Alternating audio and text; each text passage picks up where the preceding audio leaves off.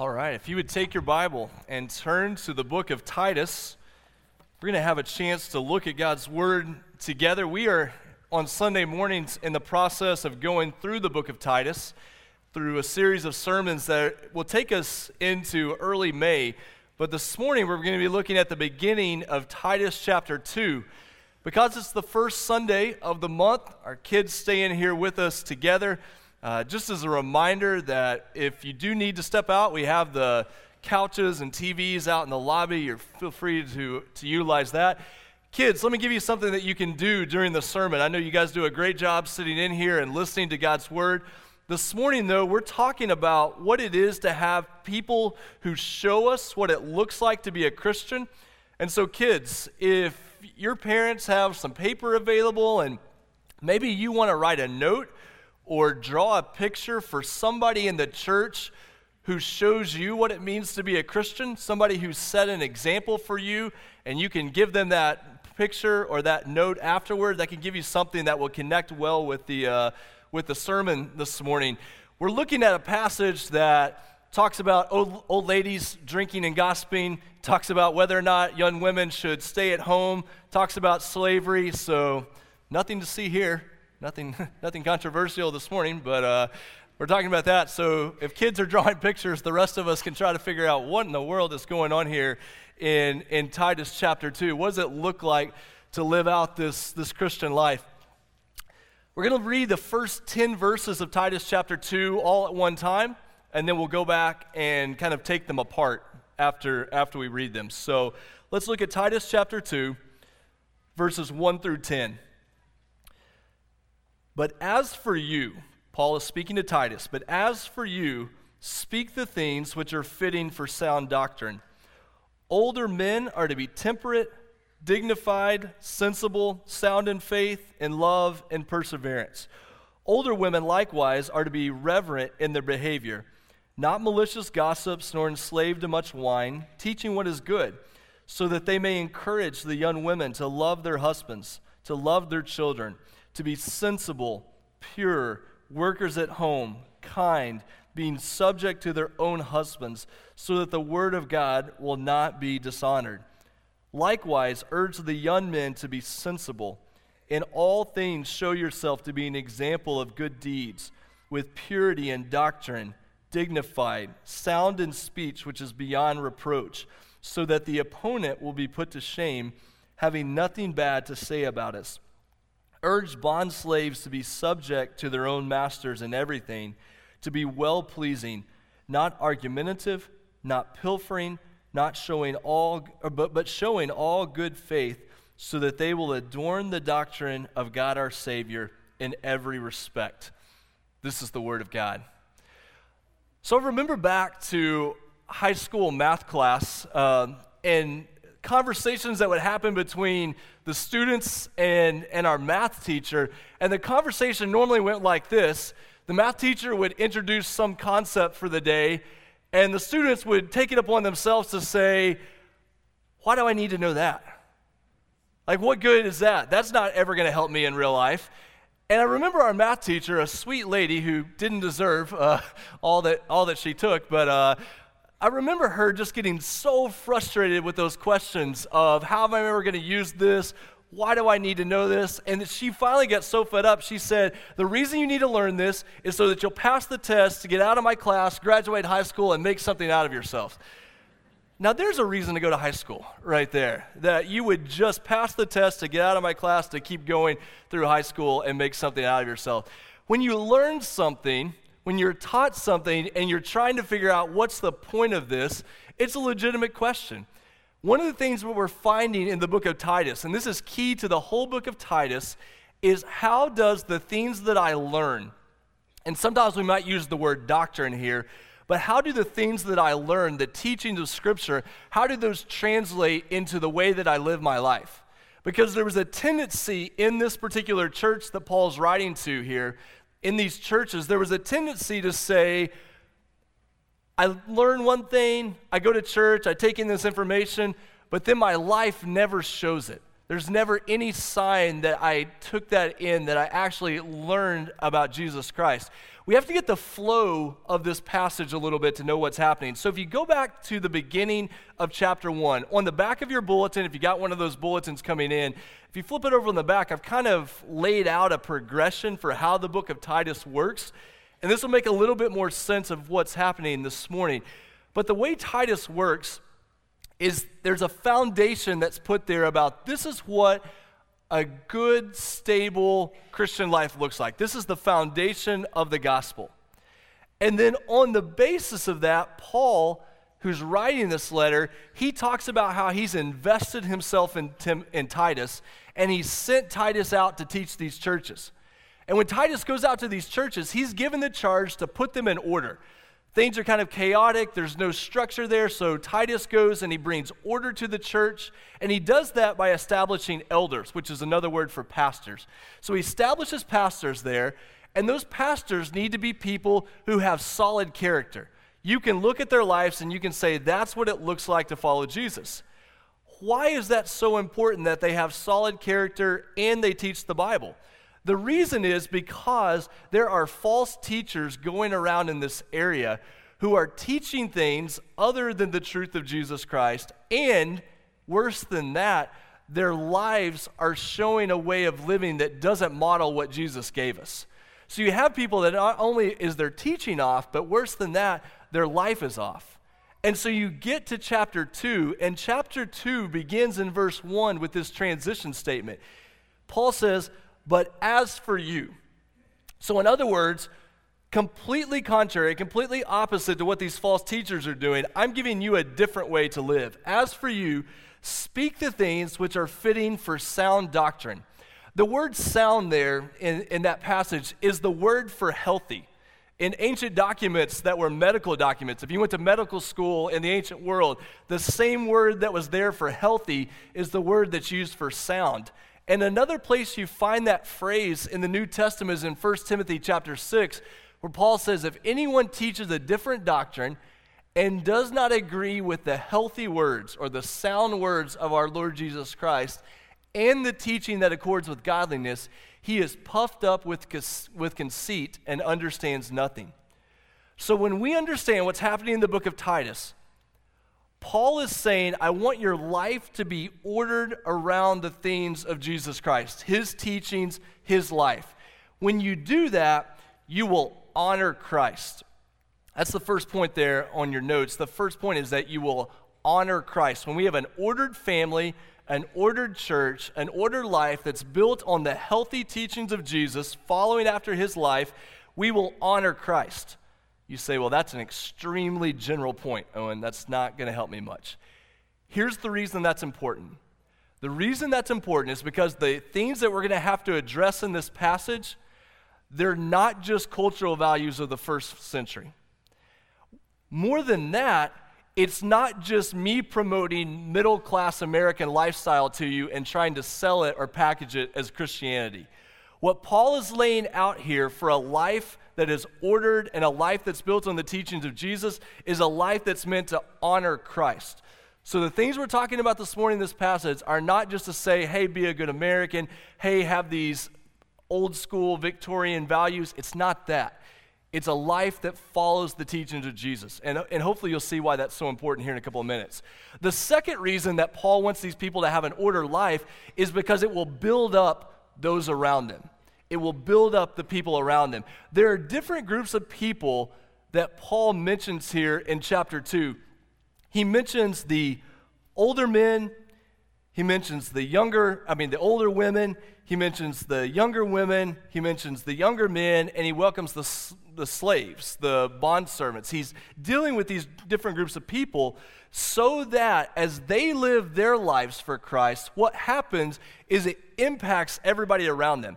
Paul is telling them your life is integrated with the people around you. As you live for Christ, it's going to encourage the people around you to live for Christ. In the book of Genesis, very beginning of the Bible, God establishes Adam and Eve. He places them in the garden. They begin to live in sin, and the first result that comes from that sin is that their relationships, their family relationships are broken. Their kids, Cain and Abel, complete chaos in that relationship. When sin breaks out in the world, the first thing that suffers are family relationships. Things break down. And you don't need me to tell you that, because you live in that world every day of what it looks like when those interpersonal relationships break down, and especially when it happens in the context of the household, when it happens in the context of the family. And I pray for you this morning that if you are in a situation where your marriage is on the rocks, where you're estranged from your kids, where you have terrible relationships with your siblings, that God would bring healing and God would bring hope. Because when the good news of Jesus begins to break out and his kingdom begins to take hold in our lives, one of the things that happens is not immediately, not automatically, not always in the way we expect, but some of those relationships begin to be healed. Siblings begin to come back together. Children are reconciled with their parents. Marriages are rescued from the brink of destruction. God's hope breaks out as we build one another up, as we say, you know what, I want to live to honor Christ, and as I do that, I want to invest in you. I want to care for you. We're in this together. And even the church becomes that picture of stability. When your family is falling apart around you, one of the things that Scripture talks about is how we become brothers and sisters in Christ. And that church, it's kind of an old, almost cheesy, churchy phrase, but we talk about having a church family. That phrase takes on a whole new meaning when your life is falling around you. Those relationships are breaking down. All of a sudden, having a church family isn't something you put on a greeting card. It's everything for you, because you need that stability. You need that foundation. You need those people who are investing in your life. And so that's the second reason Paul gives here, is that we would build one another up. The third reason that he gives that you need to have an ordered life, an ordered family, is that it becomes a witness to the community around you. As families are healthy, as churches are healthy, as your life is healthy, you're able to share the gospel with the people around you. This shows up in 3 verses in chapter 2. In chapter 2, verse 5, it talks about how the word of God will not be dishonored. When you live in a particular way, the word of God will not be dishonored. In verse 8, it says that the opponent will be put to shame, having nothing bad to say about us. In verse 10, live a certain way so that they will adorn the doctrine of God our Savior in every respect. In other words, as Paul deals with these different groups of people in the church, he says that if you will live lives that honor Christ, if you will build one another up, if you will live an ordered life built on the teaching of Jesus, it's going to communicate the gospel to the people in the community around you. A household that is peaceful, that is stable, that is ordered, that is built on Christ is so countercultural, is so different, that just by living in that way, you're able to show people around you there's hope, there's healing, there's love, there's redemption, there's forgiveness. All of these things that come through the kingdom of Jesus begin to be lived out. And so we sometimes think, you know what, I'm not very good about speaking to Jesus, about speaking to other people about Jesus. I talk about these things and they don't come out very good, like when the preacher tries to talk and it doesn't come out very good. I'm just not very good at that. But I do love my wife, and I do want to invest in my kids, and I am going to be respectful of the elders that the Lord has put in my life. And as you live that life that is ordered and peaceful and stable, it's incredible how God will use that to draw people to himself.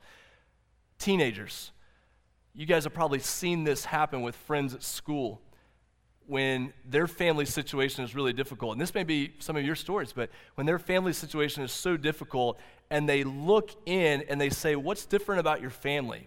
What's going on there? And you're able very simply just to say, I don't know how to explain all of it to you, but I know that it's because we're trying to follow after Jesus. We're trying to live our lives based on God's word. And let me tell you some more about that. When we live lives like this, it just automatically shares the gospel with the people around us. So let's talk about what this looks like in chapter 2. There are 5 groups of people here that Paul deals with in chapter 2. We're going to talk about how those 3 things kind of play out in these verses. So let's start in verse 2. Verse 2, it says, the older men are to be temperate, dignified, sensible, sound in faith, in love, and perseverance. Question number one, who are the older men? Answer number one, answer that for yourself. I'm not going to tell you who the older men are in here. This is actually a terminology that has less to do with a particular age than it has to do with your relative age towards somebody.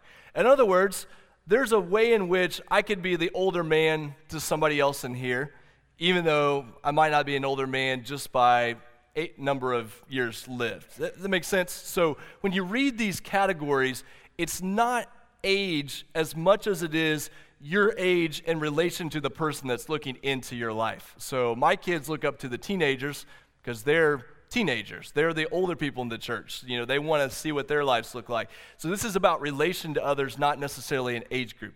Older men are to be temperate. It means sober, but more than alcohol, it just means being clear-minded, clear-headed. You're living in such a way that you're able to think clearly about the world around you. They're to be dignified. I think about the older men in the church that I grew up in and how I looked at them as men of dignity. They carried themselves in a way that was worthy of respect. You wanted your life to look like those guys. We had an older man in our church that, he was an older man when I was growing up, so he's definitely an older man now, but we would play pickup basketball games there at church, and you did not come across the lane when this guy was in the middle of the lane because he would just throw an elbow. But he was the most dignified man I knew, and we looked up to him except when he threw elbows in pickup basketball games when you came across the lane. But you need guys like that in your life that you look up to and you say, I want my life to look like that. Sensible. This is the key word for chapter 2 of Titus. It's going to show up differently in your translation. A lot of translations will say self-controlled.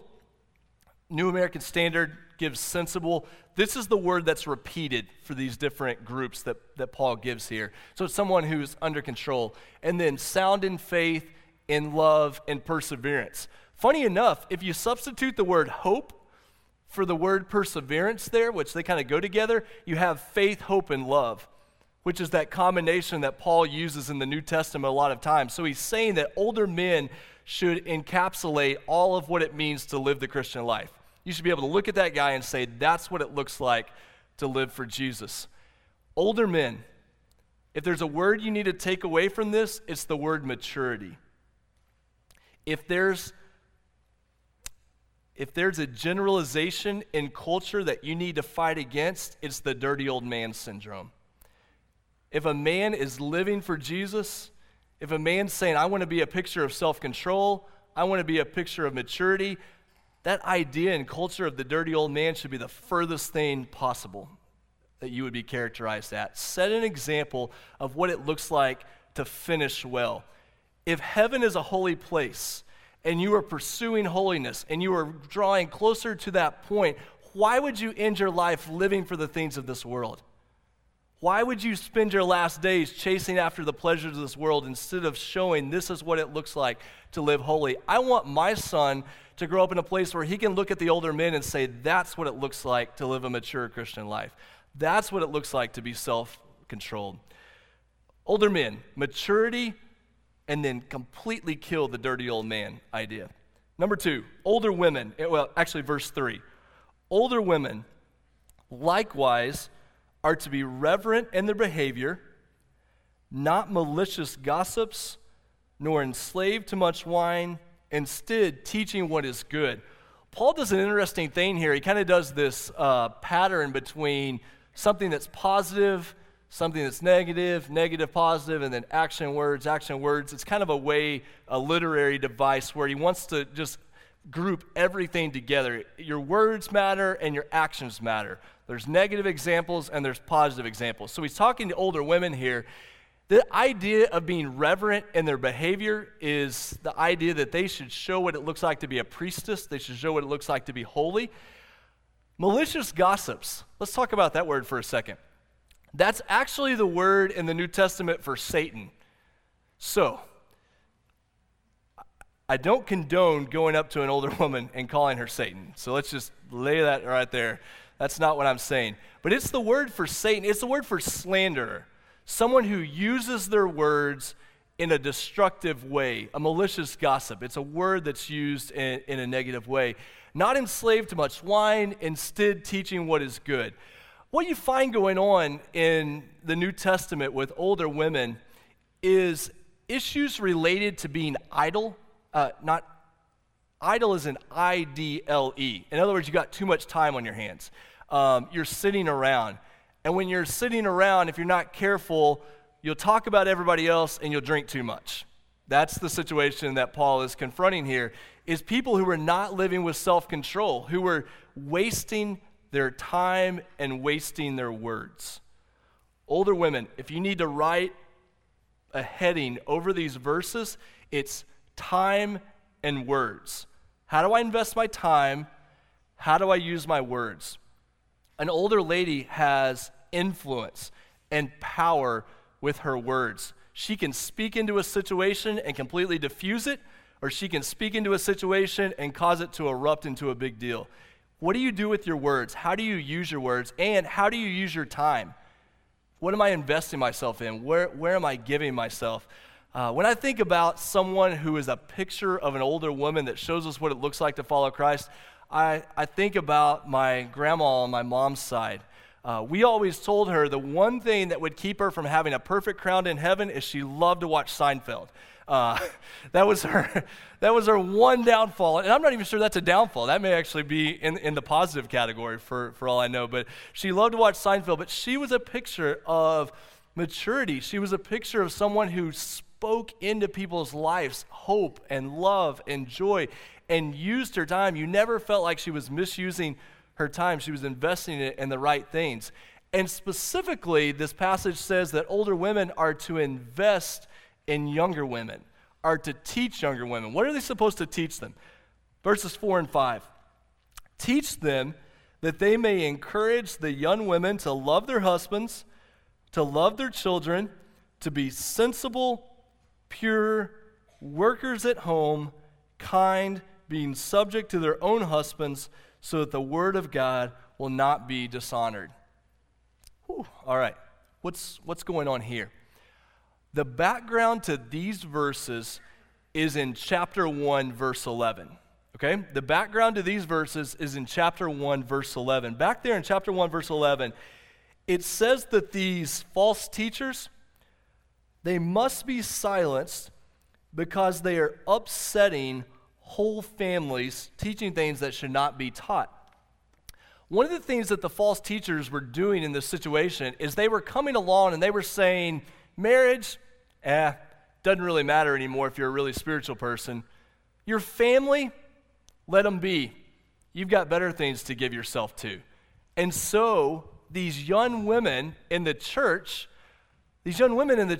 are hearing, you know what? I could probably kind of do whatever I want to. My home, let them figure it out. My husband, don't need him anyway. I've got Jesus. I'll keep doing my own thing.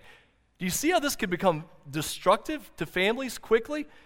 When mom disengages from home, when she says, that's not really spiritual, I've got to go somewhere else to find something that's really spiritual. Ladies, there was a book put out recently by a woman named Tish Warren called Liturgy of the Ordinary. And in this book, what she tries to do is just show how those basic elements of caring for home are one of the most beautiful ways you can display what it looks like to live for Jesus. And now you get to come back at me and say, Owen, are you telling me I've got to spend all my time at home and that I can't work outside the home? Well, that's one of the ways that this passage has been used over the years, but it's just not an appropriate application. And the reason is what Paul is dealing with in this passage is not vocational work. What Paul is dealing with in this passage is where you're giving your energy, where you're finding value and significance. So if a mom says, home is not valuable, my husband and kids don't really matter, I have to go find my value and significance somewhere else, that's dangerous. That's destructive. The idea of being submissive to your own husband is the idea of being his champion, of saying, we're in this together. I want the very best for you. We're going to be engaged. There was a study put out recently by the Institute for Faith, Work, and Economics. And one of the things that this study revealed is that one of the fastest growing segments of the population who are leaving the church are professional women. One of the fastest growing segments of the population who are leaving church are professional women. And the reason given for this was found in a LinkedIn study. I didn't know anybody actually responded to LinkedIn, that they could actually have a study. When I get an email from LinkedIn, I kind of feel like it's the Nigerian prince telling me he's going to give me $1 million if I reply to the email. So I've never responded to a LinkedIn email. But LinkedIn did a study, and they found out that the reason that so many women were disengaging is because they didn't have an older woman or a mentor to look at to tell them what does it look like to be a Christian woman and a professional woman at the same time. They didn't have a picture of what that looked like, and so they were just disengaging from church because they couldn't figure out how to live this idea. Ladies, I want to be really careful about telling you what it looks like to do this, but what I do want you to see from this text is your value of being involved at home and what you do in shaping that home and what you do in loving your children and what you do in loving your husbands. That is gospel kingdom work, and it is valuable. And if you ever feel like in order to be truly significant or to be truly spiritual, I have to go somewhere else, that's where things start to fall apart. That's where things start to get dangerous. This idea of being a keeper of the home, this idea of being a worker at home, don't think of it in terms of beauty, because Paul deals with that at other places in Scripture. It's not that I have the most beautiful home. It's not the idea that I have a Pinterest home. It's the idea that my home is a place of order. It's a place of peace. It's a place of stability. It's a place where people can see the gospel in action. So I know that this is a controversial passage. I know there's a lot of things going on there, but to understand what's happening, you just have to read it against Titus 1:11. These false teachers are upsetting families. These young women are involved in spiritual warfare when they say, you know what, I'm going to be my husband's champion, my home's going to be a place of order, and I know that this is important for the kingdom of God. Next group, young men. Verse 6, likewise, urge the young men to be sensible or self-controlled. I love this part of the New Testament. Okay, so watch what happened. Paul talked to the young women, and he gave them 7 things to focus on. Paul talks to the young men, he says, just be self-controlled. The ladies can handle 7, and you get 1. Like, if you could just get this right, it would take care of all your other struggles. We'll give the ladies 7 things to work on because they're capable of that. Young men, for the love of God, just be self-controlled. Have some control of it. And this also helps us not to abuse those previous verses. Sometimes the reason ladies have pressed back so hard against that keeper of the home, submissive to your husband idea, some of the reasons they press back so hard is because we've used that as a way to say, guys, go do whatever you want to, live life however you want to, spend your time however you want to. Ladies, you've got to make sure you take care of the home. That's not the New Testament idea. That's not the picture that's painted. Paul's saying, guys, you've got to show some self-control. Control with your words, control with your time, control with your money, control with your actions. Live lives that are under control of God's Spirit, and your wife is set free to do those things that God is calling her to do. You're able to figure out how to do this as a family. And then he paints Titus as the example for the younger men. Verses 7 and 8, in all things show yourself to be an example of good deeds, with purity in doctrine, dignified, sound in speech, which is beyond reproach, so that the opponent will be put to shame, having nothing bad to say about us. All right, let's move on to verses 9 and 10, the last group. So you have old men, old women, young men, and then you have this group called bond servants or slaves. Urge the bond slaves to be subject to their own masters. Just a second, let's stop there real fast. Notice the similarity of language here, subject to their own masters. Same language that was used for the young women, submissive to their own husbands. In other words, there's a very strict limit put on this idea of submissiveness or this idea of authority. It's not one race submissive to another. It's not one gender submissive to another. It's very specifically in the context of that household that this language is being given. So that saves us from about 90% of our dangers right there, if you see that. Urge bondslaves to be subject to their own masters in everything, to be well-pleasing, not argumentative, not pilfering or stealing, but showing all good faith, so that they will adorn the doctrine of God our Savior in every respect. Now, this gets us into the waters of what do you do with the issue of slavery in the New Testament? And what do you do with the issue of slavery alongside the topic of women in the New Testament? Over the next 4 or 5 minutes, I want to be careful not to give overly simplified answers because it's a complex discussion, okay? I understand this is hard, but I also understand this is a topic that people would love to hit you with at school and at work. You say you're a Christian, even worse, you say you're a Southern Baptist, and here you are reading a book that talks about slavery and putting down women. What do you do with that type of response? What do you do with that type of topic? So hear me guarding against overly simplified answers to a really complicated discussion, but here's a couple of things that might be helpful. The first is, and you've got to be cautious on this one, but I think there's a point to be made. The first is that when it talks about bond slaves or bond servants in the New Testament, that's a different type of relationship than your chattel property slavery of modern-day America, and especially the type of human trafficking that's prominent in the 21st century. You've got a slightly different type of relationship going on there, where in ancient forms of servanthood and slavery, there was the promise, even the likelihood that you were going to experience some level of freedom. So you're talking about two slightly different categories. Nonetheless, any form of someone owning another person is still something that understandably hits us the wrong way. So what do we do with it beyond that? The topic of women and the topic of slavery next to one another helps us work through this puzzle. Woman, man, gender categories are aspects or categories of being created in the image of God. In other words, those are categories that go back to the very beginning of Scripture, that God created humankind in his own image. In the image of God, he created them, male and female, he created them. These categories of men and women are categories that go back from the very beginning of Scripture and extend to the very end of Scripture. The topic of slavery is not a category. It's not an image of God category. There's not men, women, and servants. Those are not how it works. Created in the image of God is men and women. One of the things that happened when sin came into the world is God told Adam, hey, you're going to have to work the ground a lot harder. You're going to have to put some more effort into this. And in the brokenness of humankind, people said, I'm not going to work hard. I'll get somebody else to work harder for me. And you start to become, because of the brokenness of sin, comes in this broken category of servanthood or slavery.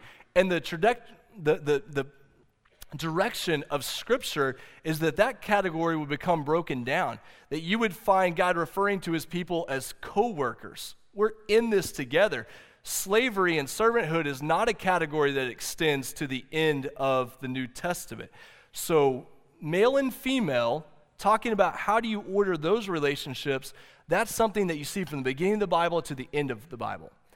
The category of slavery is not something you see at the beginning, and it's not something you see at the end, but it was a reality for the people that Paul was writing to. You can make some applications from this passage to the idea of being an employee. There's some relationships there you can find some ways that it applies. But I just want to deal specifically with that issue because I know it's something that comes up.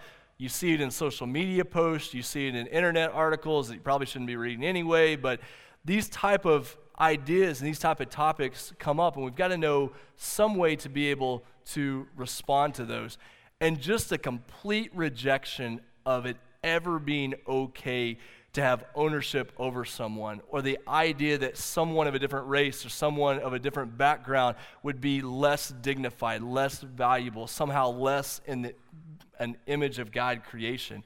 So we're dealing with this passage, but I want you to see that topic of male and female, it keeps going. The topic of slavery, though, is confined to this particular idea. Paul will even say in the New Testament, he'll even say in the New Testament to slaves, if you can get out of that relationship, get out of it. And he'll tell Christian slave owners, you need to move toward freedom for those who are your servants, who are your slaves. Okay, what is that topic then? How do we use that topic to get all the way back full circle and wrap this up? Here's how we do it. We do it through the taking of the Lord's Supper. God calls his people together in order to live for him, to live lives that honor Christ. He calls us to do that with others. We do that in the context of families, and we do that in the context of a church. If you're here as a part of Emmaus, or you've just gathered with us as a Christian today to worship, we are here together remembering that all the boundaries that could separate us have been broken down in Christ. And so what we're about to do in a few minutes, when we take of the Lord's Supper, is we take of this together. And here's what I love. Older men, older women, younger men are going to be taking of the Lord's Supper together because we worship and serve the same Jesus. He calls us to live that out in slightly different ways. It's going to look different tomorrow morning if you're an older man or if you're a younger woman. What you do on Monday morning is going to look differently. But when we gather together as the church, we gather together under the name of Christ. And never, ever lose the significance of that. What it is that we come together because of Jesus Christ. If those of you who are helping with the Lord's Supper, if you would come to the front right now or move to the tables in the back, we're going to prepare to have a response to God's word by taking of the Lord's Supper together. Those of you that are going to help with our closing song, if you need to come on stage and get ready for that, you can come up here. I want you to know that if you're here this morning and you have young children with you, the Lord's Supper is something that is designed to be participated in for those who are followers of Jesus. And we talk about this every time, but I just want to put it back out there again. I know it's awkward sometimes with young kids to say, you know what, this is not a time for you, but what it does give you the chance to do as parents and grandparents is when your kids ask you, hey, what are those people doing? It's a wide open opportunity to talk to them about Jesus. For you to tell them, hey, when those people are eating the bread, they're remembering that Jesus died for us, that he gave himself for us. When we drink that cup, we're reminding the kids, hey, Easter's coming. We're going to learn about the cross, and we're going to learn about the resurrection. You have a chance to talk to them about that.